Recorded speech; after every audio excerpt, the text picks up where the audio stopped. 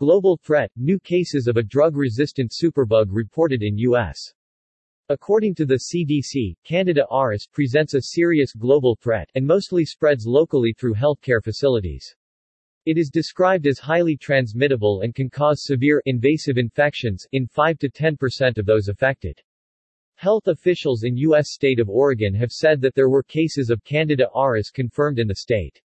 The reported cases of a rare fungal infection that the Centers for Disease Control and Prevention (CDC) have described as posing a serious concern for the world were the first ones for Oregon. The initial case was discovered on December 11. It was detected in a patient with recent international healthcare exposures, according to officials.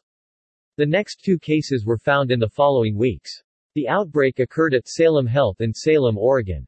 Oregon health officials warned that the infection particularly causes serious infections in those who already have serious medical problems.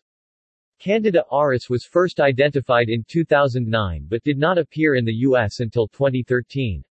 The CDC has since found over 1,100 positive clinical cases of the infection, which includes both confirmed and probable cases, according to their website.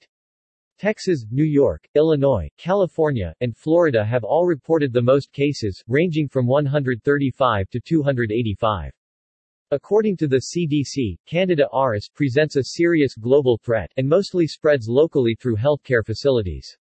It is described as highly transmittable and can cause severe, invasive infections in 5 to 10% of those affected.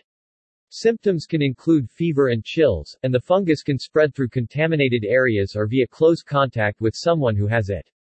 Jasmine Chaudhry, medical director of infection prevention at Salem Health, said in the latest announcement that the COVID-19 pandemic has led to a rise in multi-drug resistant organisms like Candida auris.